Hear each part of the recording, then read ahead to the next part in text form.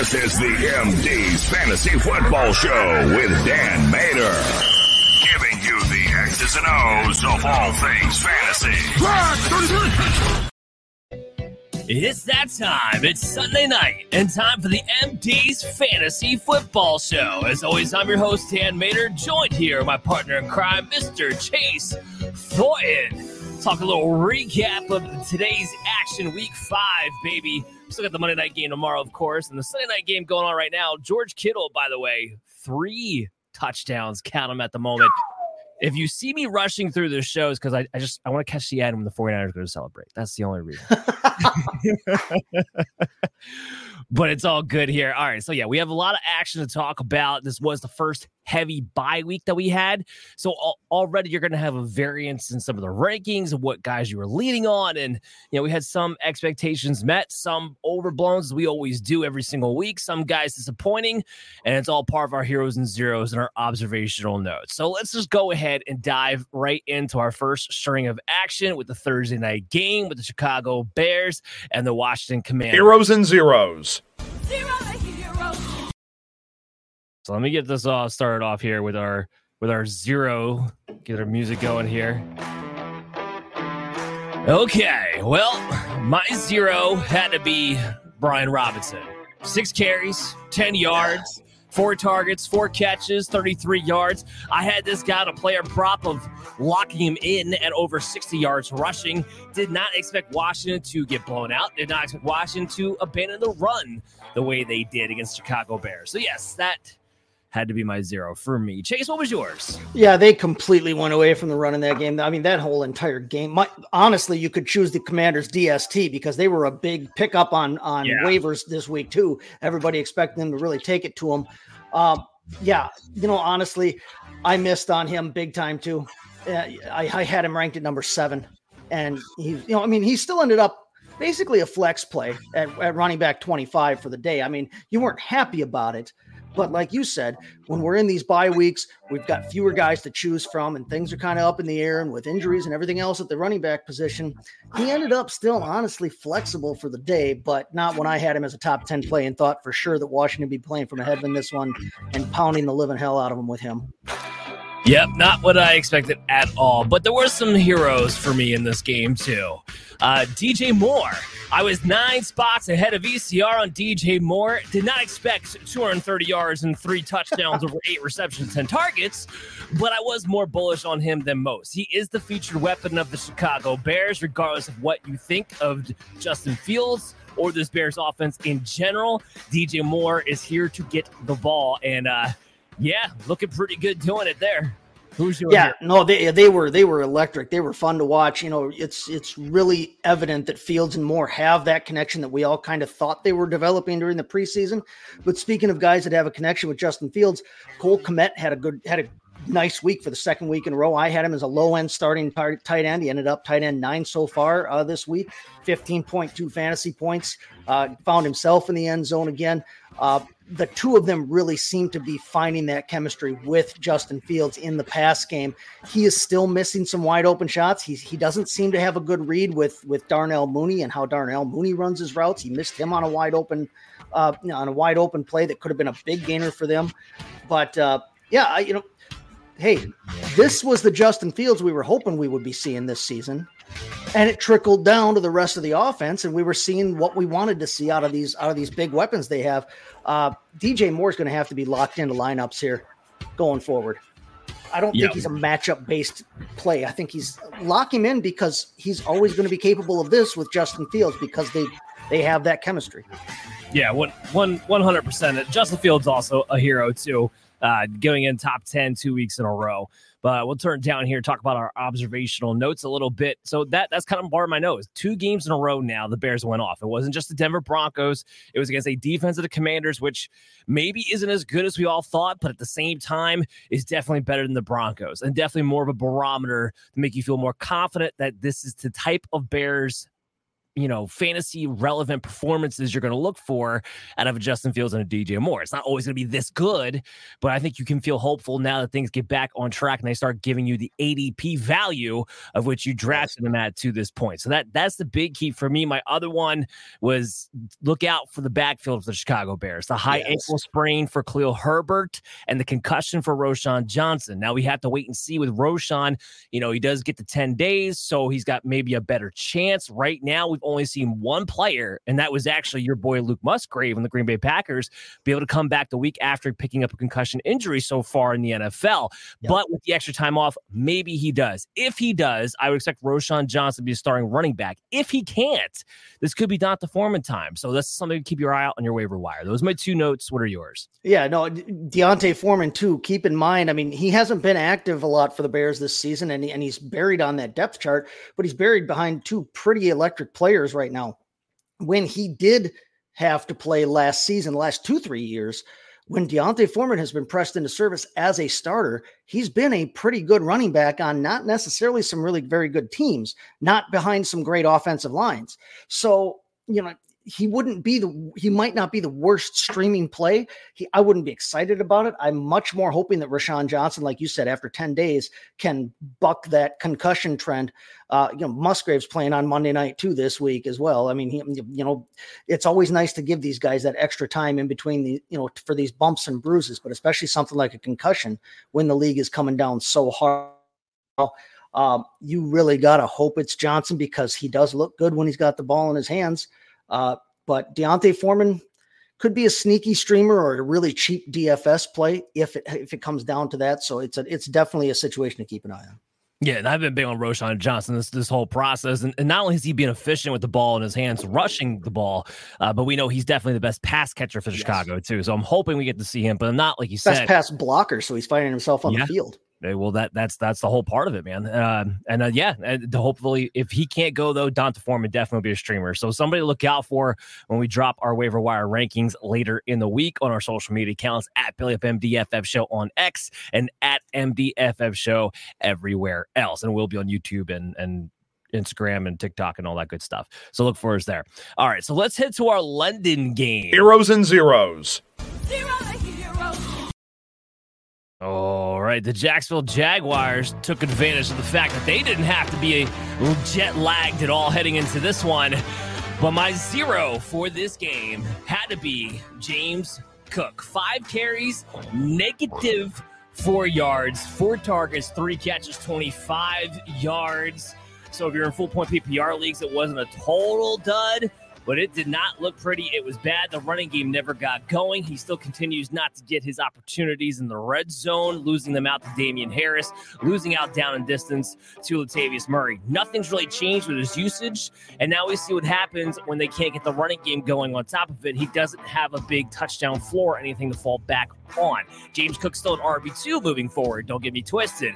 But this is why I've been teetering on him and why I've been telling you guys to sell high, because I don't like what his floor is if things don't go his way. So that was my zero for this game. What was yours?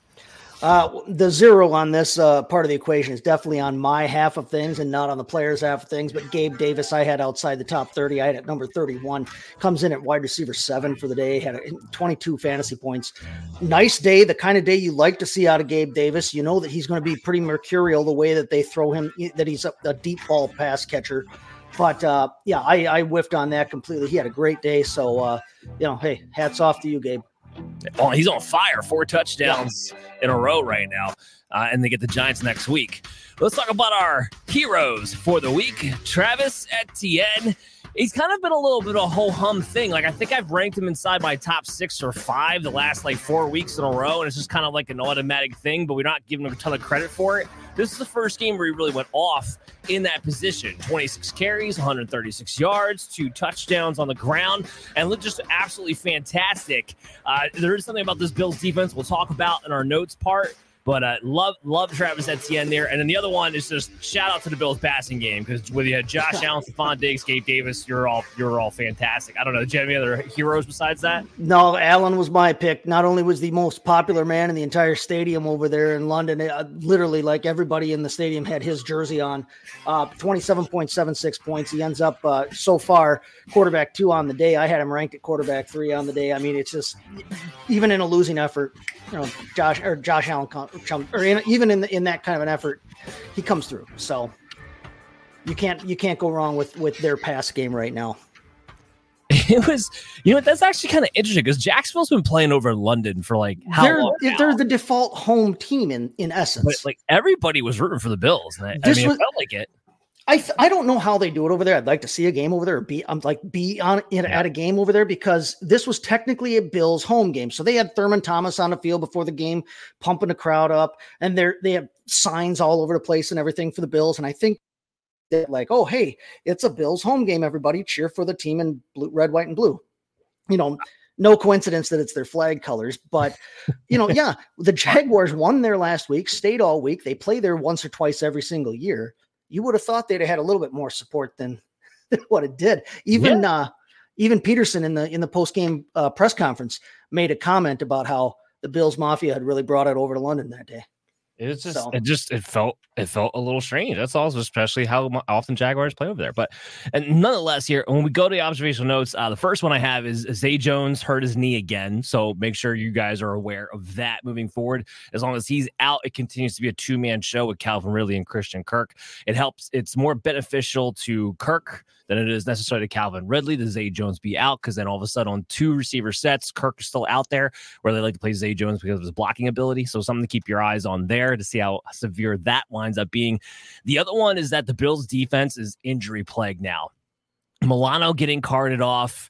They lost some more guys in the secondary again this week, and he kind of saw it with Travis Etienne just kind of taking it to him. This Bills defense is not really a defense you're supposed to be able to run on that effectively. And you kind of, when Milano goes out, though, and we've seen that in years past, when Milano goes out, this rush defense goes out the window. So that kind of followed suit there. So between their offense and this Bills defense, just now with Tre'Davious White and Milano likely gone for the rest of the year, this is actually a defense you might want to start attacking for fantasy purposes, because you're going to be in shootout game scripts because of their offense, and their defense can't really stop the run, set up play action, all that stuff. So that's something I want to take with me moving forward. What was your notes on this game? There were about 1,800 penalties in this game. They were throwing the flag literally every other goldarn play. So I didn't look to see necessarily yet who the crew was. But for those of you on the betting side of things and who take some of those kinds of things into account, you might want to follow and make sure you know who that referee crew is, because this crew was flag happy today, and it was for everything. They couldn't play 3 plays in a row without a flag thrown off field. No, it was pretty brutal from that standpoint. I mean, that doesn't 100%. Yeah. That's just, honest to gosh, I said it all. I said it this morning too. Yeah, between the injuries and then the fact that the penalties were just absolutely killing everybody, it was like you couldn't get a game flow going. No, it was pretty brutal from that standpoint. No doubt about it. All right, so let's head to our Houston and Atlanta matchup here. Heroes and zeros. Start off, of course, always with the zeros first. We always got to give the wrong calls first. In this case, my first zero is the Atlanta run blocking offensive line, because they're supposed to be pretty good this year. Okay, they are. They're supposed to be pretty good, and they haven't really been all that great. And I know everybody, their mom knows Atlanta wants to run the ball first. I get that part of it, but for Bijan to be 3.3 yards per carry and Tyler Algier to be 2.4 yards per carry, 2 guys we know are pretty good running the ball. Yeah. There's nothing wrong with your offensive line. This was against Houston. This was against San Fran. This was against Dallas. This was against Philadelphia. This was against the Houston Texans, who are known for giving up big plays in the running game. And Atlanta could never get it going on the ground. This is absolutely pathetic. And this has kind of been the trend over the past few weeks where, they're going to run the ball a ton, but it hasn't been all that efficient outside of a couple of games from Bijan so far. Like, I just don't like what I'm seeing out there. The other zero is Dameon Pierce. I was never a big Dameon Pierce guy, but even I had to rank him inside my top 24 this week, and 66 yards, 1 target, 1 catch, 16 yards. it's been, I know he has his own offensive line issues, but it's actually was healthier this week than it has been most of the year. And he just doesn't look good. He just looks like a dude. He just thuds his way through. That's it. That's all he does. He looks like a dude, but at the same time, he finished inside the top 24 so far in points. Also so how bad the running backs were this week, but yeah, it is. But at the same time, I mean, yeah, hey, the rising tide floats all boats, and when it dries up, they all hit bottom. So, I mean, it's been so brutal for him. It's been hard to watch. It's been hard to watch. And that's just kind of been the key there. But all right, so let's. At least he got gears. some points. Devin Singletary didn't even get on the stat sheet today. So. Well, that you know what, that was interesting. That was interesting because he is somebody who actually been playing a little bit more recently, and they didn't get him on the field at all today, especially since Dameon Pierce was not being very efficient. So that was curious to me. We'll see if that changes in the future. Let's go to our heroes. I'm pretty rough on this guy all the time, so I figured I'm going to give him a shout out for finally looking like a competent NFL quarterback for one day in his career. So Desmond Ridder, I was wrong about you. I could have put you in my zeros, but I want to give you the hero music behind us. 329 yards, a touchdown, a rushing touchdown on top of it. It doesn't mean I'm going to rank you any higher than the 27th quarterback that I've been ranking you at pretty much every single week. But I do have to give you a shout out because I'm always pretty tough on this guy. And he actually threw the ball down the field for once in his life. What zero did you have here? Yeah, well, for a zero or a hero, hero. I'm going to look at the Atlanta. To be honest with you, I was a little for Jonnu Smith there at 10.7 fantasy points. He comes in at tight end 12 on the day. We've said, we said Jonnu Smith, the traditional tight end, seems to be the one that they want to look to in this offense. And today wasn't any different. It's just that it actually was able to get downfield and get open for some big plays, and Ridder was hitting him for them. So Kyle Pitts finishes at tight end 8 today. I whiffed on that. I had him down at 20. I think we've both been pretty pessimistic on him just because of how this past game had performed. And today, up to par, up to what you would like to see and what I assume Arthur Smith would like to see. If it could look more like this going forward and get Drake London in the end zone once in a while and Kyle Pitts in the end zone once in a while, then we could be talking about something here. But yeah, I want to look at the Atlanta tight end situation there. Yeah, I mean, we talked.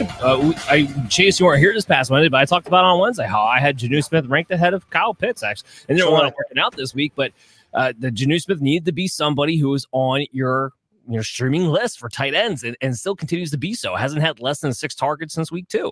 And I picked him up in a couple leagues where I had David Njoku on bye this week. I knew I needed a streamer. I picked him up in a couple of different leagues, and I'm happy I did. I mean, it worked out great. So.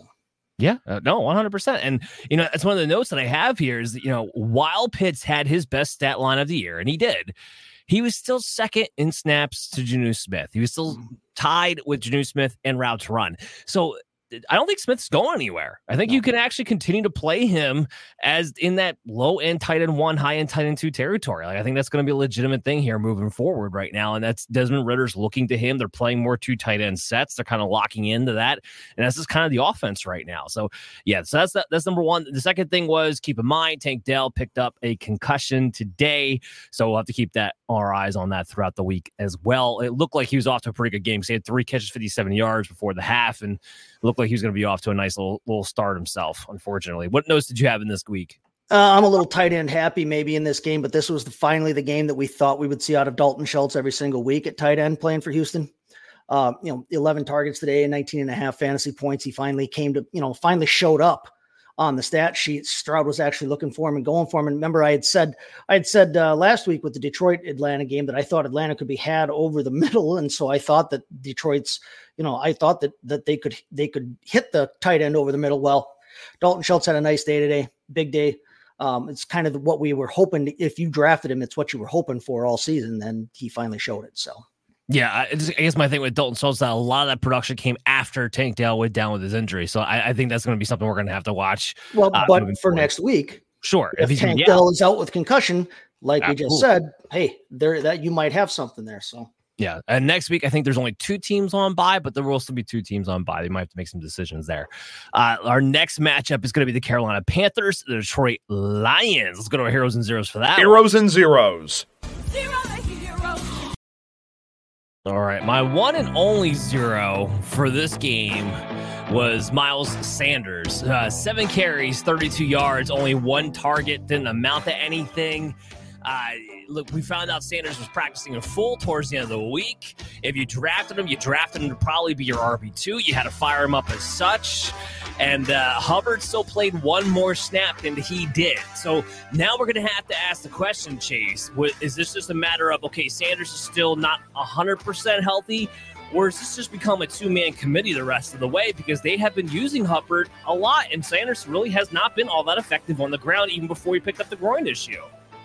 Yeah, I don't know about. I mean, it's definitely not a backfield that I want to hold a ton of shares of. I don't want to have anything to do with this if I have. I think Hubbard, I don't think he's rosterable necessarily. I think I'm not even sure he's necessarily streamable. But Miles Sanders, I don't think you can drop just because we do know that he can be startable running back when he gets the volume. I just don't think he's back up to full speed.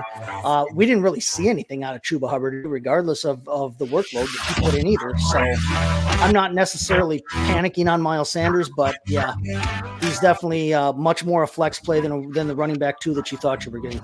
I mean, Hubbard's been a little bit better after contact. He's broken a few more tackles. I look at Hubbard the same way I look at a Zach Charbonnet. Like if you're keeping him for the handcuff, if that guy goes down, that those are golden tickets. I do a lot in redrafts.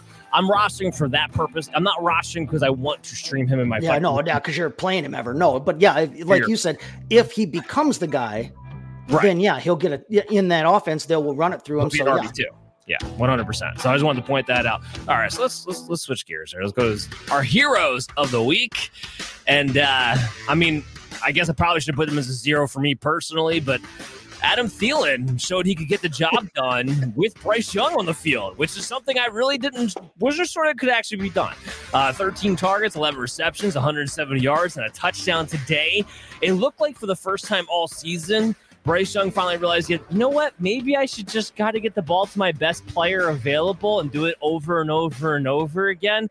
Like he finally figured that part out. So, and that's what worked with Adam Thielen. So now all of a sudden, Thielen is somebody who he's going to be rising up from somebody who's wide receiver 3 to now he's going to probably be flirting inside my top 24 on a regular basis, at least for now, as long as he continues to play this way.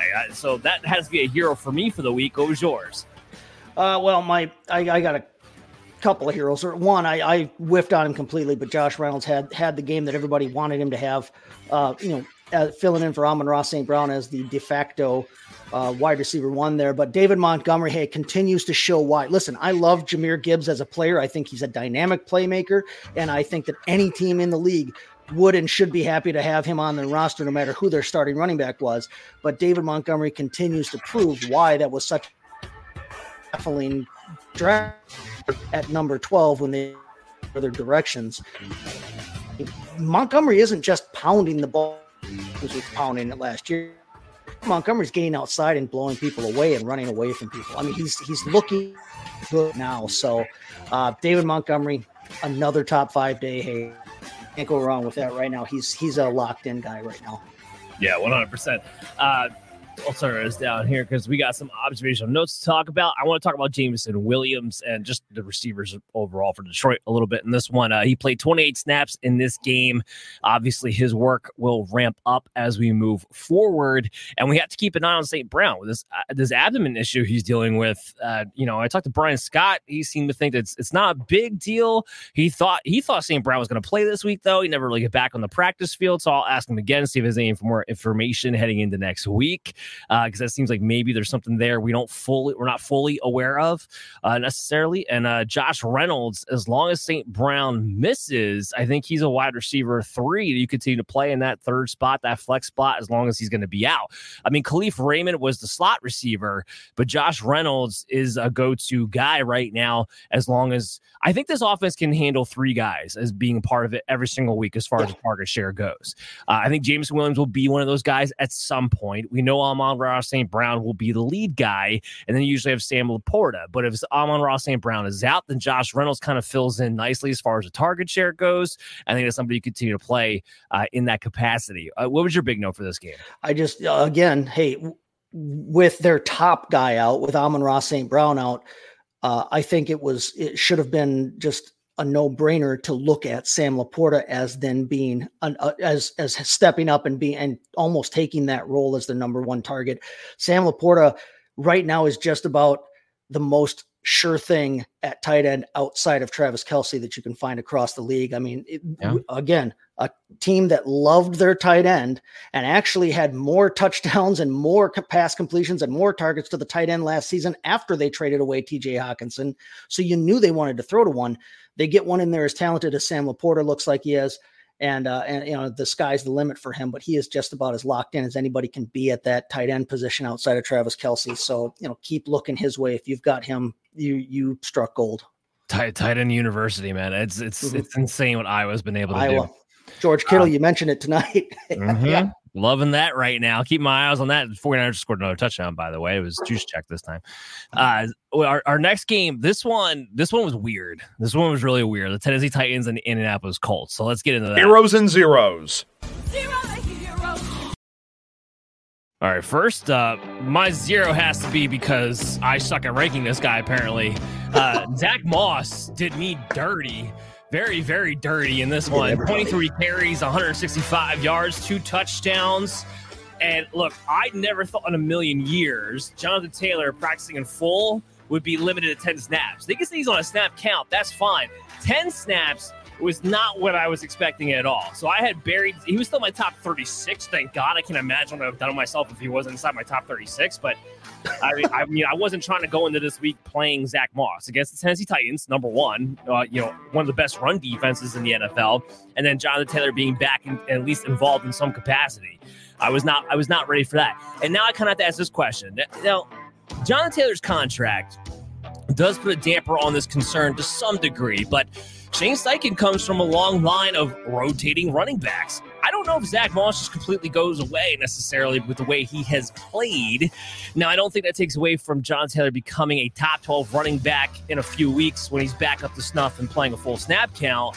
But I don't know if Zach Moss just disappears either, which could limit a little bit as far as what we're talking about with Taylor. I don't know.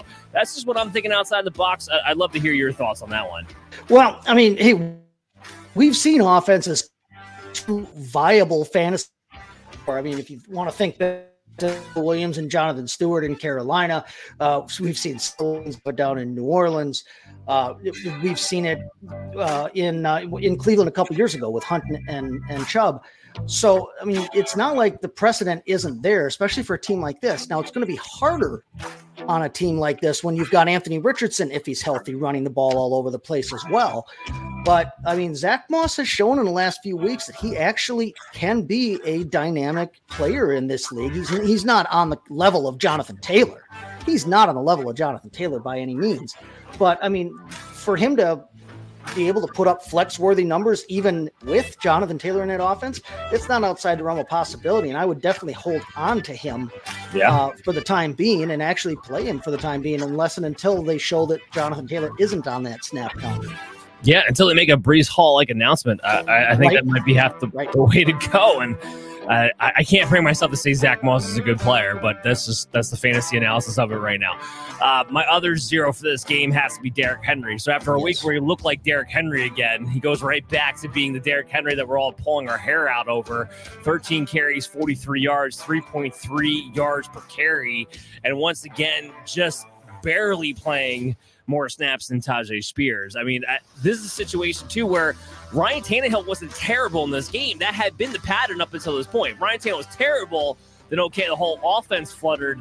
But while he wasn't great, he wasn't bad in this game either, and Derrick Henry couldn't get going. And this is a one-score game. They weren't getting blown out early. I don't know what to make of Derrick Henry. I still don't think it's him necessarily, but they're not feeding him the ball even when they're down in those situations. That's not making up for the fact he doesn't catch the ball. I mean, that's always been a thing with Derrick Henry to begin with. Last time I ranked him as an RB2, he showed me up and played as an RB1. I get it, but I think a low in RB1, I think is what we have to view him right now. I don't know. What do you think?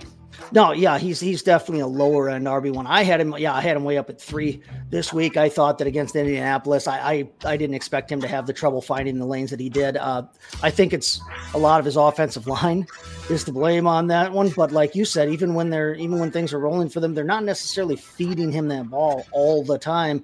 And Tajay Spears he's been an explosive and fun player. He's been a fun player to watch. I mean, we knew he was quick coming out of college, but he's definitely showing that he can take more, he can handle more of the workload. And so if you're them, are you giving Tajay Spears more work to save Derrick Henry for later in the season? Although I don't know what the hell you're saving him for, because you need to start winning now if you want to worry about later. Yeah, it's a hard backfield to read right now. It's definitely hard. Yeah, 100%. And so we're going to have to keep our eyes on that moving forward. But let's switch gears to our heroes of the game. And I got one. It's DeAndre Hopkins, 11 targets, 8 catches, 140 yards. This is what I'm going to do with DeAndre Hopkins. I'm going to treat him like Adam Thielen. Adam Thielen had one good game. I moved him from being a wide receiver 4 to a wide receiver 36. If he has another good game, we'll talk about him being a high-end wide receiver 3. It's still a low-volume passing game at the end of the day. It's still volatile quarterback play, volatile offensive play in general, and Treylon Burks was out. And all those things contribute to DeAndre Hopkins finally having a decent game. But at least this week, he finally showed some life. So Hopkins will at least be back on the radar here come next week. So a big shout out to DeAndre Hopkins. Who's your hero for this game? Yeah, outside of DeAndre Hopkins, obviously, like you said, Moss having the big day, but outside of those two, I don't really see a whole ton of heroes in this game. It was a lot of, kind of football being played, and I guess they made it through the game. So, yeah, not necessarily a fun one to watch from a fantasy standpoint or from an explosive standpoint. So. No, not at all. So my note, like I said, which it talks more about Taylor, the 10 snaps being quite surprising. It's going to boost up. And here's the thing. I know if you started Taylor today, you were disappointed probably. But at the same time, he's going to increase his snap count as he moves forward. And now the contract he was given, he is here to be a focal point of this offense moving forward. And all the stuff that was going on in the offseason, that's over with now because he got a 3-year, $42 million extension. It's done. Jonathan Taylor is here to be the focal point next to Anthony Richardson as far as his offense is concerned. So I'm going to continue to play Taylor. If you want to play him as a flex, I don't care what the case is, but I'm going to continue to play him. I don't know if you disagree with that. No, you drafted him with the hopes that he would be back as a lead running back. He signed a lead running back contract. Dry ink cures a whole hell of a lot of issues that team might have had with him and he might have had with that team. They are going to give him the ball. Now, he may not get it right away. We saw today a snap count, but when it happens and when it comes, we know what kind of player Jonathan Taylor is. You know that he can do that on any given play.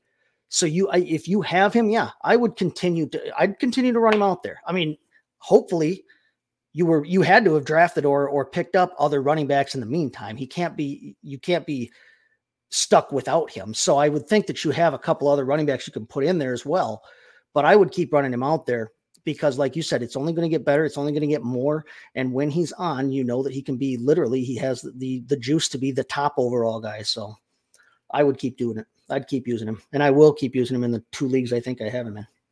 Yeah, no, I have him in the league as well. I will use him there.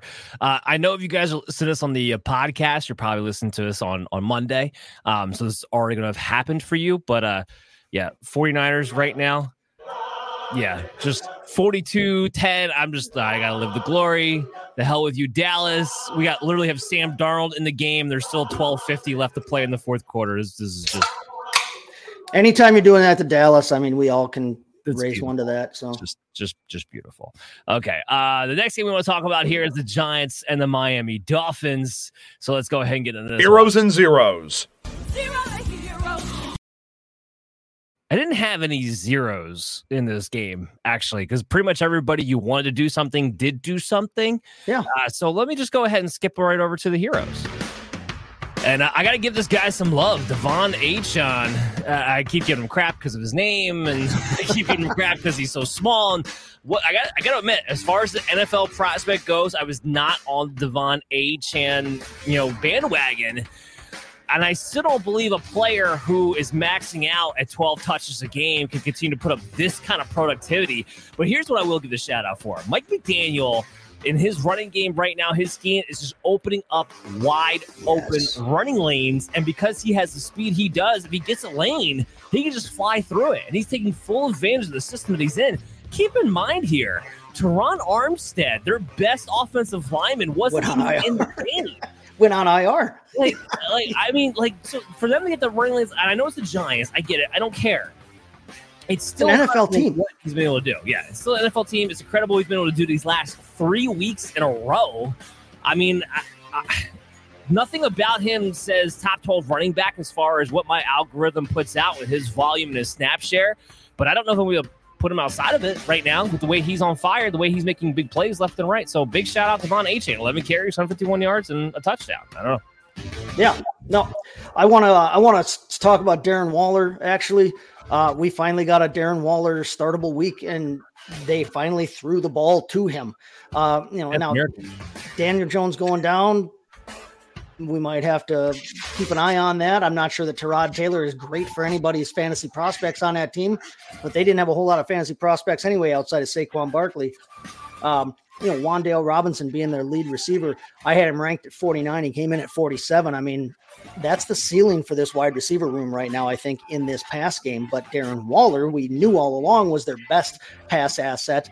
And it showed it today, finally had that kind of Darren Waller game that we were looking for, at least some semblance of it coming in the top 10. So I'll take a victory lap on that one. Yeah, absolutely. If you noticed, Chase, I have not brought up a single Giant receiver when we've talked about our Operation Domination episode, our full preview show. Not talk about, because they're not dominating a whole hell of a lot of anything. Because they're that irrelevant. I haven't even brought them up. But to this point, to your point, Darren Waller hadn't really been a thing either. So it was nice to see that they finally got him the ball at least. And we'll see if that continues. But one note on this, Daniel Jones suffers a neck injury. And, we're not going to know until you're probably listening to this sometime on Monday. Follow us on social media. We'll get you an update. But we don't know what the severity is. And they play the Buffalo Bills Sunday night next week. Another primetime game where we have to watch the pitiful Giants. But and you won't. Yeah, you'll have to wait. You might have to wait if he's a game time decision or something stupid like that. The way you're not playing Jones, but you do care about it if you have Darren Waller. Like I'd rather have Jones and Tyrod Taylor out there if I own Darren Waller, or if Saquon Barkley finally does make it back on the field. I'd rather have Daniel Jones out there than Tyrod Taylor for Saquon Barkley's sake. It's just a matter of moving the ball a little bit better. We did just talk about how the Bills, I think their defense is a little bit more vulnerable than it would have been. So that's the good news if you have those guys. But yeah, we're gonna have to find out what's going on with that Daniel Jones neck issue because it did not come out of the rest of that game. My other note is Tyreek Hill might be a little bit banged up. Now, I didn't see an alert for this or an official designation anywhere, but he only played 25 snaps. And I did see him, when we were watching the game, him limping off on the side of the field, especially late in the game. There's a big reason why his snap count to Waddle's is such a big discrepancy. It's not usually that large, guys. So I'll be waiting to see. I'll be curious to see if Tyreek Hill gets listed with something come Wednesday. So let's just keep our eyes on that. What notes did you have for this game? No, how much fun would it be? Like you mentioned about McDaniel getting to, scheming Devon Achane, scheming him, to get these giant wide running lanes. How much fun must it be to be able to scheme and diagram plays in the NFL for the team speed of the Miami Dolphins between Mostert, Achane, Tyreek Hill, Jalen Waddle. I mean, it's ridiculous. It's absolutely ridiculous. We haven't even seen Waddle get going. Like, he had a touchdown today, and he hasn't had he hasn't had the blow up game yet. Yeah. No, but he hasn't had the blow up. We haven't even seen him do that yet, and it's just like another weapon we are going to see at some point get going this year. I guarantee you. He was wide receiver 19 on the day, and we were like, "Where's Jalen Waddle?" Right, but he was wide receiver 2 on a day we didn't even know he was around. Like, what happens when they freaking get going? No, the speed they have is absolutely insane right now. I just wish they had a little bit more offensive line help for Tua Tagovailoa. Yeah. Our next game here is the New Orleans Saints and New England Patriots. This might be heroes and zeros.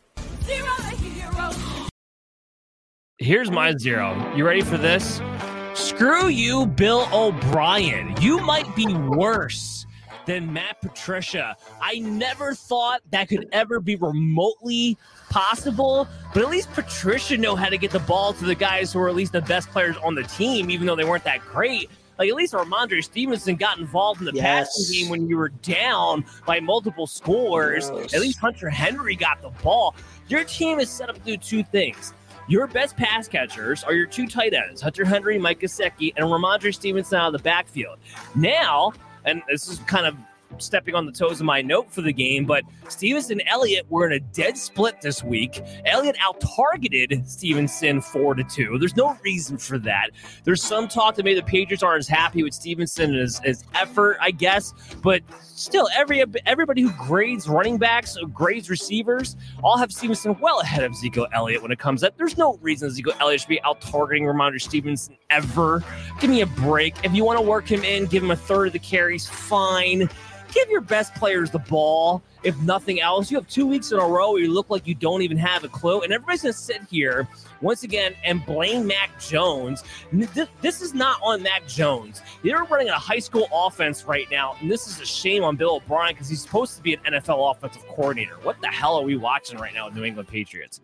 Well, and yeah, listen, I'm done. I'm way past the idea of thinking that the New England Patriots are by default the smartest people in the room and know more than everybody else about football. You know, they've proven that ever since Tom Brady left town.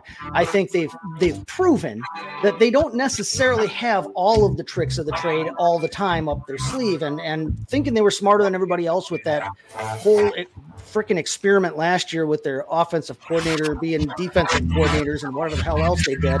But bringing back Bill O'Brien, we would have thought, yeah, that they for sure could have at least gotten the ball to the people that matter the most on their team. Listen, you can be down on Stevenson all you want, guys, but he is, and everybody else literally in the league and outside of the league can see it. He's your best guy there, given the damn ball. And yeah, for Hunter Henry to come away with a 0 on the stat sheet in a game where you were trailing like this and is inexcusable. The Saints are a good defense, but I mean, not all world. Come on, give me a break. They were today. Some of this is a little personal for me because I had Stevenson and Hunter Henry both in one league on a lineup in places, and it was dreadful. But I'm going to talk a little bit more about this in the observational notes. I want to switch gears here. I need to get on a happy streak here. Alvin Kamara, shout out to you, buddy. Comes off suspension, was injured during training camp, didn't get all the time in the world, and yet his workload the last 2 weeks, partly because Jamal Williams has been out, has been insane. 22 carries, and this one goes for 80 and a touch. 3 targets, 3 catches, 17 yards. Last week was the 13, reception week for 33 yards. You're not loving maybe the efficiency of it all, but the volume, man, is it there? And if you drafted out of Kamara, you got to be loving this right now. So that definitely has to be my hero for this game. What was yours? My hero is the aforementioned New Orleans Saints defense there. Top overall fantasy DST. I had them at 5. I thought this would be a good matchup. I didn't think it would be this kind of a matchup to where they would, literally hold the Patriots. Patriots 2 quarterbacks combined had negative 0.8 points or something like that between the two of them. It was a ridiculous game. It's not all on the Saints defense being that good, but hey, for this week, if you had them and you picked them up knowing that they had a good early season schedule, you got a good return out of them today. Hey, shout out to Ray tuning in, even though he's having a rough day. Like, Niners haven't kicked a field goal, so I'm screwed. Now only winning by 1 with Moody and Watson versus questionable Adams and Standard. Lost by 6 points last week, 4 points in week 3. Fantasy football can be a mean mistress, Ray. But here's the thing, and this is why we do this show. This is why we do the Operation Domination show. This is why I talk to Brian Scott on Thursdays. It's all about the process. If you continue to put yourself in more probable situations, eventually it should hit for you. Now, I say eventually. I have been some leagues where no matter what I did, I just had a bunch of points scored against me. I get it. But eventually, if you play the probabilities, and that's what fantasy football is, a game of probabilities, more times than not, it'll go your way. So keep staying with us. We'll keep walking you through. We'll keep up the good process, and we'll get you going here. Yeah. Injuries are huge, man. Chubb and Barkley, injuries are huge. Got Waddle in the trade. I do think Waddle right now is still a buy low candidate, even though he just had a touchdown. We just talked about him. He's going to get going at some point. To get back to this with the notes, I like I said, I talked about Stevenson and Ezekiel Elliott a little bit. It was absolutely atrocious that Elliott only had 2 less snaps than Stevenson in this game. The one thing I wanted to point out, starting with this week, is that Stevenson is going to have a much better schedule moving forward. Him, and if you want to throw Hunter Henry in this or whoever else that you want to throw in here, you got the Raiders coming up next. You have several games where they don't play any elite defenses here coming up the rest of their schedule. So this is where I don't think Stevenson's a buy low candidate because it's so putrid what's going on in New England right now. You need to see some life that at least Bill O'Brien knows how to get the ball to his best players first before you can totally dig in. But things should be better for these guys moving forward, assuming that they actually have an NFL offensive coordinator on their hands. The other one in this game, Chris Olave picked up a toe injury in pregame. It didn't affect his playing time, but other than the touchdown, he didn't do much productivity anyway. They also didn't need him to do much, so it's kind of hard, a little bit of a chicken and egg, situation here a little bit. But just keep your eye on that. We'll have to see throughout the week if it's going to be an issue for him or not moving forward. What was your notes for this game? Just that. I mean, no matter how great their matchups might be coming forward, this Patriot offense is one I don't want anything to do, including the belly up league with Kevin. Drafted him as our top. We went Jamar overall, and we have today. We'll talk about that a little bit here, but Ramondre is about the only thing to look at in this. Streaming Hunter Henry, possibly at tight end, but this offense is an absolute mess. Yeah, they're going to have to get something figured out for sure. Our next match, let's talk about the Baltimore Ravens and the Pittsburgh Steelers. Heroes and zeros. All right, as always, we start off with the zeros here. Lamar Jackson was a 0 this week. How disappointing was he? 236 yards, 0 touchdowns, 45 yards on the ground, had a pick on top of it. It just didn't get going here. And the Pittsburgh Steelers, yes, they have a defense that can pass rush, but they have had a secondary you should be able to take advantage of. They've had a running game you should be able to take advantage of. So I was a little disappointed here at Lamar Jackson.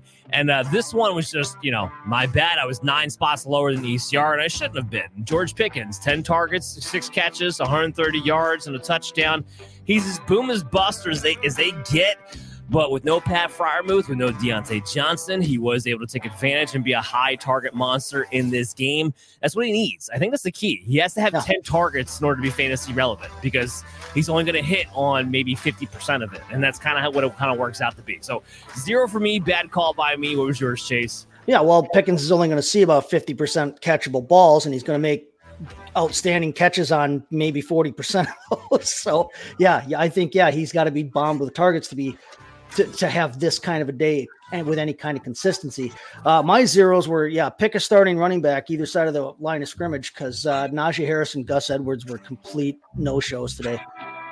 And I've been trying to defend Najee and saying that he's not going to fall behind Jaylen Warren in the pecking order, and I still don't think he's going to fall behind him in the pecking order, but he is definitely not producing like the starting fantasy running back that you wanted him to be and that we thought he was going to be from his rookie year.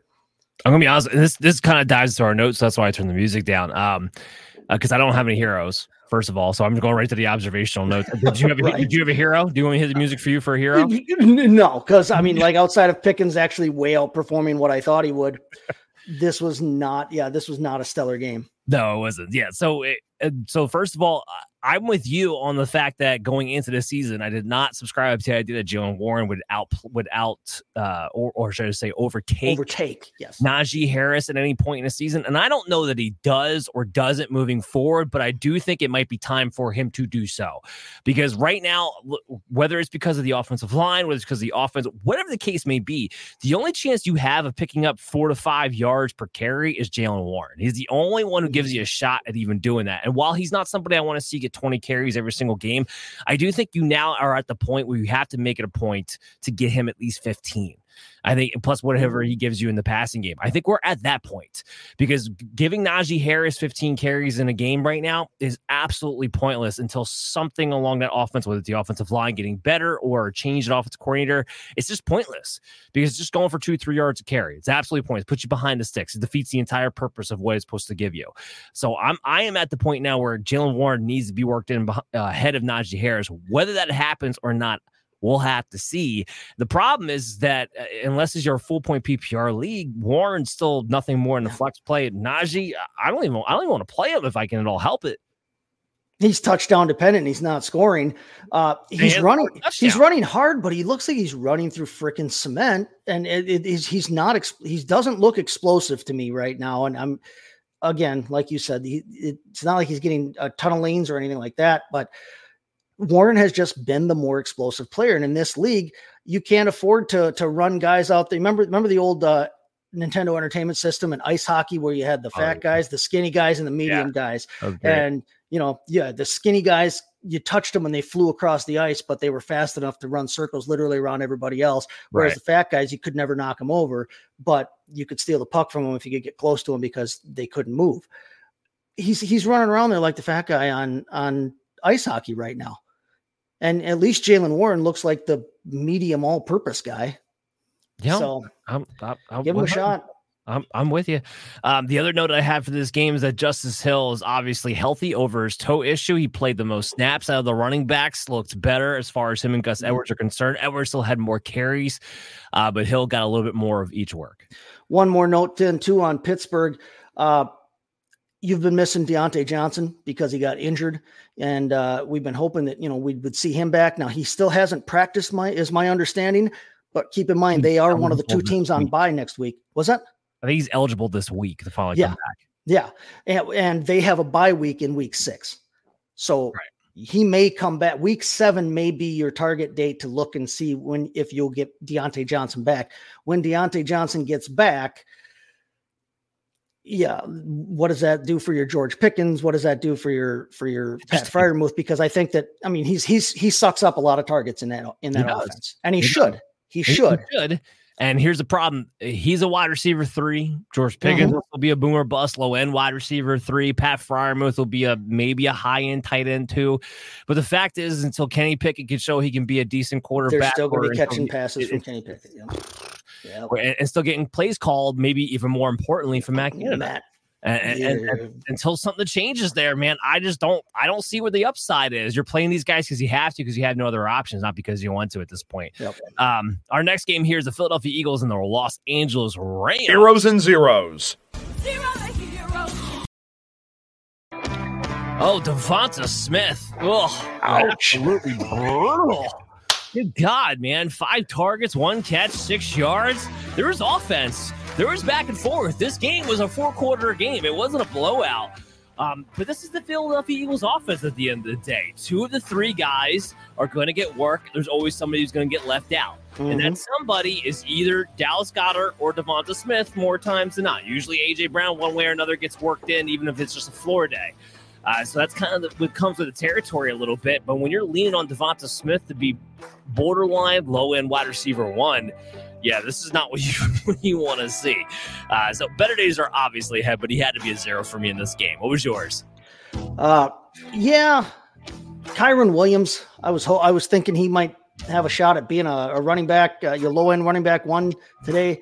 7, barely didn't get quite 8 fantasy points on the day for you. Finishes as more like a flex play.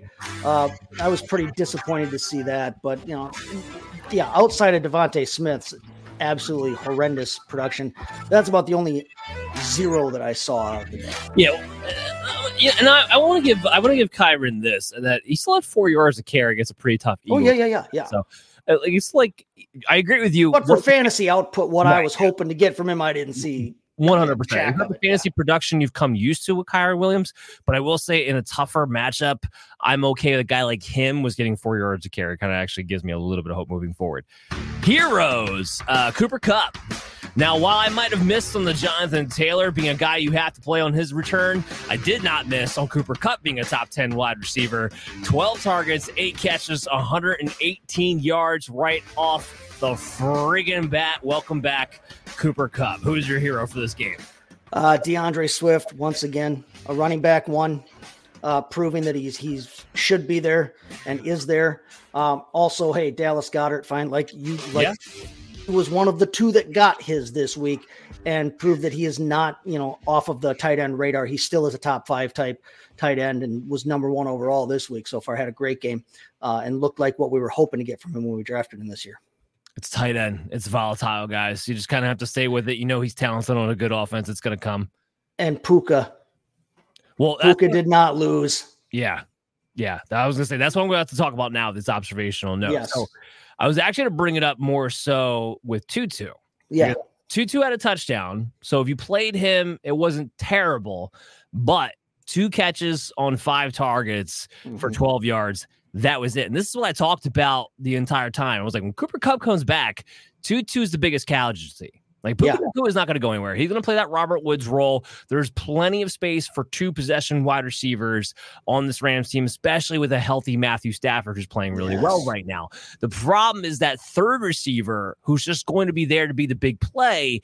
He's now very much a boom or bust wide receiver 4 guy because Kupp's going to get his double-digit targets, and I think Puka is going to get somewhere between 8 and 10 targets himself almost every single week like what we saw. So good news if you have Puka Nacua because he's not going anywhere. You're going to be able to still play him very confidently. But if you had Tutu Atwell and you've been loving that ride, you're going to have to start looking him as a upside swing rather than somebody you want to definitely plug into your lineup any given week. You might want to look for shootout opportunities because otherwise I don't know what you're going to get out of him. It's going to be a low floor. So something to keep in mind moving forward with them. What was your notes for this game? Yeah. Tutu's going to be a frustrating roster filler for you going forward here unless and until either Puka or Koopa misses time. Tyler Higbee likewise might be a little bit frustrating at tight end. He didn't have a great game today. I still think he's a top 12 type tight end, but he might be pretty up and down here because, there's only so many passes that can go around. And like you said, Stafford's playing great, but when you've got 2 guys that are playing up to the level of Puka Nacua and Cooper Kupp right now, you can't afford not to throw to them. So it might be frustrating on that Rams offense outside of the 2 juggernauts there, but hey, it's going to be fun to watch the 2 of them work together. Yeah, no, 100%. We got the Cincinnati Bengals and the Arizona Cardinals up next. Heroes and zeros. So my 0 for this, it had to be Josh Dobbs. Only 166 yards, 2 touchdowns, 2 interceptions, only 1 rushing yard. That was really the big key for me here. Somebody actually ranked as a top 12 quarterback heading into a heavy bye week this week. And it was very, very ugly. Couple of turnovers. And again, like I said, he just didn't get the rushing game going like you thought he would have. Looked like the Josh Dobbs we thought he would be starting the season, not what we've actually seen the last few weeks. So I don't know. What was your 0 here? Outside of him, I think everybody kind of performed where I was hoping that they would or outperformed where I thought they would. I mean, Michael Wilson had a pretty rough day, but Michael Wilson in that offense, you've got to understand, is going to be up and down. He's not going to be consistent as a rookie and with Josh Dobbs throwing to him in that offense. Now, once Kyler Murray comes back, maybe Michael Wilson raises his floor a little bit more. But in the meantime, if you're going to roll with Michael Wilson, you're rolling with a wide receiver 4 or 5 type who's going to be up and down. And unless he scores a touchdown in any given week, you can't count on the idea that he's going to get you a ton of points. The other guy that we all lost out points on through no fault of his own was James Conner picking up that leg injury, but we'll talk about that in a second. Yeah, no, absolutely. Picked up, I'm not really sure if it's an ankle or a knee issue, so we'll have to keep our eyes out on that. Here's what I will say, just because we're talking about it now already. I do think it'll be a committee approach if James Conner misses any time. So I don't know if there's really anybody to go after hard at the waiver wire. Remember, they just signed Damian Williams. Keontae Ingram's there. I don't really care about Amari DeMarcado got all the work, though, after he left. And he's a guy that they had kind of surprisingly kind of worked his way into their good graces. And if he got all the work after they lost Connor today, he might be of anybody. Like you said, I don't know if I'm rushing out to grab anybody that's a backup running back for the Cardinals right now. But if you were going to grab one, he might be one to take a flyer on. He is, and he's somebody who I'm going to have to figure out exactly where I'm going to rank him on my waiver wire lists later this week as well. All right, so let's switch to our heroes for this game, and that's Joe Burrow and Jamar Chase. Joe Burrow finally getting back to being Joe Burrow. 317 yards, 3 touchdowns, and interception. And Jamar Chase, 19 targets, 15 receptions, 192 yards, and 3 touchdowns. Finally looking like the guy who I ranked number 1 overall this season. About frigging time. Shout out to those guys. I don't know if you have any other heroes besides that. You want to talk more about that? No, I'm still basking in the Jamar Chase light because, like I said, Kevin Wilson and I took him number 2 overall in the Belly Up Fantasy League, and I had really been talking him up, and I had him ranked number 1 over Justin Jefferson. Finally looked like it today, at least, for 1 week, but he showed exactly what he is capable of. Let's hope this is a sign of better things to come. Yeah, we finally got Joe Burrow and not half of Joe Burrow and a bum calf. And this finally looked a lot more like what the Cincinnati Bengals offense should look like. And keep in mind, they didn't have T. Higgins today. Right. Yeah. And I don't want to get too excited. It's the Arizona Cardinals, but this has been a feisty little team here. They've been playing tough. They've played tough this year, and they have not been a rollover necessarily. So. No, not at all. It's definitely nothing to sneeze at. People are talking about how Burrow has felt his best going into this game that he had been to this point with the calf issue. It's still going to be an issue. And I think the healthiest he might ever be is after the bye week. And even then he might not be 100%, but at least he showed you know what, we can figure out a way to get this thing going and get this offense back on track. So that was the big key here. So outside of James Conner being a note for me, the other one was, Cincinnati finally is just going, but I do want to comment on the Joe Mixon thing because as somebody who was watching that game pretty closely to see, just Burrow get back on track, Jamar Chase get going.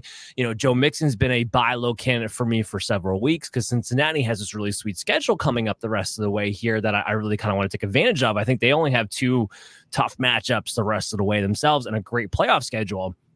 So I've been targeting guys like Joe Mixon, and he wasn't efficient today and got, I think he got 5 red zone opportunities and couldn't convert. But it wasn't his fault. Here's the one thing with Joe Burrow right now, this calf issue. I don't think the Bengals are willing to put him under center. He has to be at shotgun. So they have 5 opportunities inside the red zone, all of them out of shotgun inside the 5-yard line. That doesn't suit well for a guy like Joe Mixon, who's a big pounder, thunder type of running back who likes to get going downhill in those type of situations. And if you're going to keep running this out of shotgun, I'm going to have to temper my expectations for what his touchdown output might be the rest of the way. I still think Joe Mixon is a buy low candidate, by the way. I'm not backing off of that. Again, if the offense gets better, guess what? There will be opportunities for him to score, and they'll continue to do so, and eventually those will start to hit. And he still wasn't terrible today either from a fantasy standpoint. But I do want to point out that if they can only run shotgun because of Joe Burrow's calf injury, it is going to put a little bit of a damper on his effectiveness, and especially inside the red zone, which is what you need him to do. You need him to score touchdowns. So that's the problem with him is that he was inefficient like he always is, but at least when in those short yardage situations inside the goal line, he's always been able to get his touchdowns and get his scores, which helps boost that up. Plus, they've always fed him the rock 836 times a game. So getting 3.1 yards a carry doesn't matter when you're getting 20 carries. You're still getting 60-some yards and a score and maybe a couple of catches for 20 yards every game. He's still putting out that low-end RB1 number that you want. He was able to do that today, but like you said, that usage and that those red zone opportunities, he has to be able to convert some of those going forward for him to really return a ton of value to you. But I agree with you. I'd be going out and trying to get him right now. This offense, as long as Burrow continues to get and stay healthy, it can only get better. Yeah. It can only get better. Let's talk about the Jets and the Denver Broncos. Heroes and zeros. All right. 0 first up. Yeah. Courtland Sutton, where the hell were you, buddy? 3 targets, 1 catch, 13 yards. I know it's sauce. I know it's a Jets defense. I get it. And I know being a Denver Bronco wide receiver is not the most fantasy lucrative position to be right now either. Because even Jerry Jeudy was like, he was okay, but it was nothing special. But yeah, that's 3 targets, 1 catch, 13 yards. In a game the Broncos had to come back trailing most of the game. That's not what you want to. That's not what you want to see. And I had ranked him ahead of Jerry Jeudy, so I have to take the loss on that one. What was your 0 in this game? I don't know why I still continue to even think about this guy, but Dalvin Cook is just done. What's your dreams? We just have to be done with him. I don't know why I have to keep bringing him up every week. This show, my show, whatever else. But 6 carries, 23 yards today. But they don't want to give him the ball. He doesn't want to run the ball. It looks like they don't want to block for him. He doesn't want to be there. He's pissed that Rodgers is out. Yeah, just move on from Dalvin Cook. I'll give you on top of it. 11 snaps. 11 snaps. He's the 3rd running back now. Michael Carter out snapped the 2nd week in a row. He should be. Michael Carter's a better player at this point right now. Yeah. Yeah. No, just move past Dalvin Cook in every way, shape, or form whatsoever. With Breece Hall off the leash now and letting him go, we saw what he did today. Obviously, one of us will bring him up in a second here as a hero. There's absolutely no reason why they should give the ball to Dalvin Cook, and any other touches they're going to give the backfield should go through Michael Carter right now because he's a better player. Or, God forbid, they activate Israel Abanikanda and let's see what that kid can do. But Dalvin Cook is just not it anymore. Yeah, he's you know what? Here, I will hit this for Thank you. Prepare to be flushed. Because God, yes, giving him a dollar bill. Is he just awful? Here we got a question coming in from Flex Lord Chino. Hey guys, was wondering if you trade away Pacheco for Pollard. Seller wants to get rid of Pollard. I think now would be good. Yeah, 100. Do it before you get off the. Yeah, do it before we're off the air. Yeah, I'm trying to find. I need like every drop known the man here. Yeah, pull the trigger. Absolutely, man. If this guy after a San Francisco matchup is dumb enough to want to just trade away Tony Pollard and you're all you have to do is give Pacheco a 1-for-1, yeah, call that a freaking win. Ray coming back here. Maybe I could trade Barkley and Moss for what? For who? I wouldn't trade Barkley for nothing. Ray, and this goes out to anybody. Think about what we've been talking about today with our heroes and zeros, with our running backs. Think about what Chase has been bringing up with the running backs who finished as top 24 guys and what their stat lines were this week. Mm-hmm. It's brutal. All right. If you have an RB1 right now, they are treated more than gold. I don't care if it's Austin Eckler, Saquon Barkley, who've been out for the last several weeks because of injuries. They should be treated like gods in the fantasy world right now because they're a cheat code that you didn't even know you had until now. Yeah. Hey, you froze up for a minute there. Sorry. Oh, right, on my end, you froze up for a minute. Listen, 11 and a half points got you top 20 numbers at the running back position today. Yeah. And that's not what you want out of your running back one. It's not what you want on your running back two, but the fact is 11 points was a starting running back this week. So, and I realized, hey, you're talking about Barkley and you've been missing out on him and that sucks and it hurts and you lost Chubb. But listen, when Barkley comes back, he's going to get you 10, 12 points every week. At least, he's going to be a startable running back. You're not going to, and coming off of an injury, you're not going to be able to get commensurate value for what you think you should be getting off of Barkley. Hang on to those guys, those kinds of guys. If you want to trade Pacheco for Pollard, like Flex Lord Chino said, those kinds of trades I would be making because Pollard is going to get run in both facets of the game, the pass game and the run game. He's on an explosive offense. Throw out tonight because they were playing the 49ers. The 49ers are a great defense. They're not going to be playing that San Francisco defense every single week. But a guy like Pollard who plays both in both facets of the game, a guy like Barkley who is so important to them in both facets of the game when he plays, that's a guy that you want to have. Moss, if you think you can sell high on him after this week and get somebody who's going to get probably more consistent usage than we anticipate Moss will under Jonathan Taylor, jump on that. but hold Barkley. See if you can swap Moss for another RB2 straight up or for a better receiver, and then swap one of your other receivers for a running back. 100. Yeah, could not have said that better myself. Fantasy football, look, I know it's an emotional game for a lot of people. The less emotional you are, the better player you are going to be. So let's make that real clear. All right, I'm talking about depressing running backs. Let's talk about a running back that made me happy today. Yes. Breece Hall, baby. 22 carries, 177 yards, a touchdown, 3 targets, 3 catches, 17 yards. He was unleashed with a 72-yard touchdown he had today. And I think what's even better than that for his overall usage down the road, finally given 22 carries in this game. I know it's Denver Broncos, but Breece Hall is somebody that we can finally start to feel confident about using in our lineups every single week. What was your hero this game? No, that's all I want to ever talk about is Breece Hall. I loved Breece Hall, and I'll keep in mind this is the stadium he blew that knee out in last year. Comes back and does the exact same thing. Runs a gigantic, last year I think it was a 62-yarder. This week it was a 72-yarder. But I mean, the man is just an absolute weapon at that running back position. I still believe he would have been the offensive rookie of the year last year had he not gotten hurt. As it is, his teammate Garrett Wilson needs better quarterback play to live up to his full potential. But hey, Breece Hall is still going to be able to produce even on a subpar quarterbacked team like the New York Jets are going to be for the rest of the season, no matter who's back there. Oh, by the way, 49ers beat Dallas 42-10 officially. Love it. Love every minute of it. Yes, just talking about Breece Hall, because I had that as part of my observational note too, is that so there's all the big, hoopla with the news report about, the snap count's off of him. And I made this point on our Wednesday show that the snap count has been off of him actually for the last 2 weeks. They just didn't announce it officially.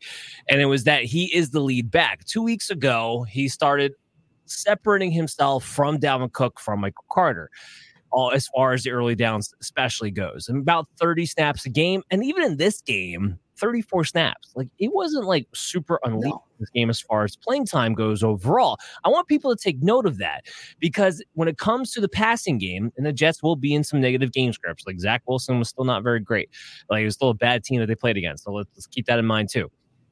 He still needs to start overtaking Michael Carter like he did last year in the passing game for him to be RB1 that we want him to be. He's not there yet. I want to make sure that's very, very clear after a game like this, because some people are going to look at this game and say Breece Hall is now officially, snap count was off. Is the first week they announced the snap count's off. He gets 22 carries and he goes berserk, and they're going to look at him as an RB1. He's not there yet. The snap count, the playing time overall was actually not that much more than what it had been the past couple of weeks. So I want to make that very, very clear for everybody. Now, is there a pathway for him to continue to separate himself from Michael Carter and get more involved in the passing game? Yes, 100%. And when that happens, he's definitely the RB1 that you want him to be. And I think there's a chance that happens. But right now, the good news is this. They just got back to running the ball first. Zach Wilson was able to do play action off of that. That's what this offense needs to do. Breece Hall is explosive, so it only takes one play for him to go bananas. And he still did have 3 targets, 3 catches, and got worked in a little bit more in the passing game than he had the past couple of weeks. So that, more so than anything, is what I'm taking out of this moving forward with the Breece Hall. And an encouraging note on that, too, Elijah Vera-Tucker left that game with an injury today, too. They've got a little bit of a banged-up offensive line that even when they were all healthy hasn't necessarily clicked the way that they want them to and the way that I thought that they might when I saw what they were building there. But, I mean, Breece Hall, the sky's the limit. It's just like you said, you're waiting to see that receiving game usage pick up. And once that happens, or once the snap count kind of tilts much more in his favor, then we'll see him really explode. But he's a dynamic talent. He is an absolute game changer at the running back position. I mean, he can hit from anywhere on the field because he's already shown it. 100%. My other note for this game is that Samaje Perine did get the start. He did play more snaps, but McLaughlin was the super explosive player here. Now, Javonte Williams practiced in full on Friday. I think the reason he was inactive for today's game, despite practicing in full on Fridays, because they have a Thursday night matchup with Kansas City. I think there's a pretty good chance we're going to see Javonte Williams active for that game. But I don't think McLaughlin's going anywhere, Chase. Like I'm like, no. Look, I still think he'll be third as far as touches go in this backfield, but I think there is a pathway for him now to overtake maybe Samaje Perine at some point. He's not going to take over Javonte, but I think there's a pathway for him to take over Samaje Perine. Oh, I think there's a big pathway for him to take over for Samaje Perine. Listen, it's Gary Payton's offense. We have seen him use Oompa Loompas in the backfield before. Anybody remember a guy named Darren Sproles down in New Orleans that was all of 5 foot nothing? And Jaleel McLaughlin is not a big guy. But like you said, he's explosive with the ball in his hands. He is making things happen in this offense, and they have shown a willingness to use him in this offense. I think using him as a changeup from Javonte Williams could be much more effective than using Samaje Perine as a corollary to Javonte Williams. You get Williams in there is such a hammer and such a hard runner and such a physical guy. If you can contrast that with McLaughlin and his explosiveness, like you said, that could be a real fun 1-2 punch for them if they can ever get out of their own way and seemingly get this ship going in the right direction. Did you see that? Did you see the tweet that the Jets put out after the game? Yeah. Yes. About the off-season champs and and you know what? Here's what I want to say. Good for them. Good for them. You won the game. Why not? Definitely your time to take a victory lap and have that back in Sean Payton's face, 100%. Here's what I do want to say, though. I still do not disagree with one word Sean Payton said. Me either. Yeah, I'm not suddenly a Nathaniel Hackett fan after today because they won a game. But if you're a Jets fan, your Jets organization, yes, this is the time to take your victory lap. I'm not going to very much so. And good for Nathaniel Hackett for today. And I hope it did. I'm sure it felt great to go in there and do what he did to his old team, regardless of whether they were justified in kicking him out or not. In his mind, I'm sure it felt great and good for him for a day. But yeah, I'm not a Nathaniel Hackett fan just because he went out and beat a not great Denver team.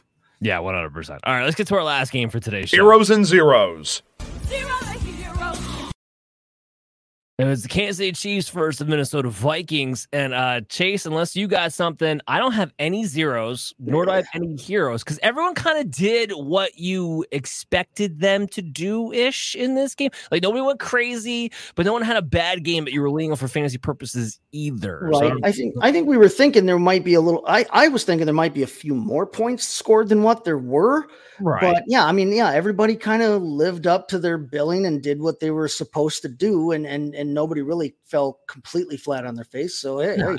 And the only thing, obviously, if you're Justin Jefferson owner, you're not happy today, but he does because of the hamstring injury. I'm not going to call him a zero because he picked up a hamstring injury during the game. And that's something, obviously, we're going to have to watch. So, my thought process, and especially with the way the snap count played out, this is what you get. You get Jordan Addison's going to probably be the number one target as far as the wide receivers go, and he'll move up and he'll be inside a top 24 receiver for me moving forward if Jefferson's going to miss any time. But on the flip side of that, I think KJ Osborne's a low-end wide receiver 3 right now moving forward. He's already been playing a ton of snaps. And we saw in this game, he gets 9 targets. He gets more involved. He has been a guy who's been able to make a big play or two here or there. I think we can talk about him being a low-end wide receiver 3, boomer bust, maybe prospect in a shootout caliber type game like this one kind of was a little bit, especially towards the end, if Jefferson's going to miss. So that's kind of how I'm breaking this down as far as the wide receiver group is concerned, if Jefferson's going to have to miss time. Do you see it any differently than that? Or no, and listen, I know Brandon Powell saw 6 targets today, but there's no reason to run out and think that Brandon Powell's suddenly a thing. Right. He has not seen this many targets in a game since 2018, and he's dealt with 2 years out of the league since then and been on multiple squads, and he is not going to be a thing just because they had to throw their wide receiver 4 on the field after their wide receiver 1 went down. Yeah. Let Brandon Powell sit where he's going to sit because Jordan Addison and KJ Osborne are still where it's at here. Yeah. And Addison's widely owned, but Osborne is somebody who's going to be on our waiver wire list. Yeah. And could very well be available in your league. Exactly. Yeah, 100%. The other one is, Travis Kelce. I guess if I was going to give a hero award, it would have been Travis Kelce. Just picks up an ankle sprain, finds a way to go back. Look, first of all, here's what I'm going to say. When that injury first happened, I thought it was an Achilles. No, the entire fantasy world held their collective breath. Yeah, everybody was like, son of a bitch. It was goes down, no contact. He's holding the ankle right away. His helmet, yep. On the back. I thought it was an Achilles. All of a sudden, he's back out there on the field, and I'm like, scores. And then scores a touchdown. Still gets 10 targets on the game. It was absolutely incredible. So big shout out. He's a tough guy. They thought it was a high ankle sprain at first. Now they're saying it's a low ankle sprain after the game. So that means he might not miss any time because Travis Kelce's just a monster. Absolutely insane. But I think this speaks to a larger point here is that part of why I think Travis Kelce just forced him and willed himself out there is because, man, they really don't have another go-to target outside of him that they trust right now. No, not at all. Not at all. True. I mean, it's been that way. Yeah, it's been that way both years now since Tyreek Hill left. They've got a ton of ostensible talent in that wide receiver room, but none of them has stepped up to be like a number one type guy. And even week in and week out, it's like, okay, well, maybe it's this guy, maybe it's this other guy. You never know. Now, Rashee Rice, we were all hoping for something from today. He did score a touchdown today, which was nice to see. But I mean, yeah, none of those guys, whether it's the rookies, whether it's the guys who have been around the league forever, like MVS, nobody wants to step up and take that ball, that job by the horns and run with it. And I really, it's frustrating, but at the same time, again, it's a testament to Patrick Mahomes that he just keeps putting up numbers and keeps spreading the ball around because he's just that good. He's like, okay, well, I don't need a Tyreek Hill necessarily. I'll just throw it to literally everybody 3 times a game. And but it would be nice if he had one because awesome.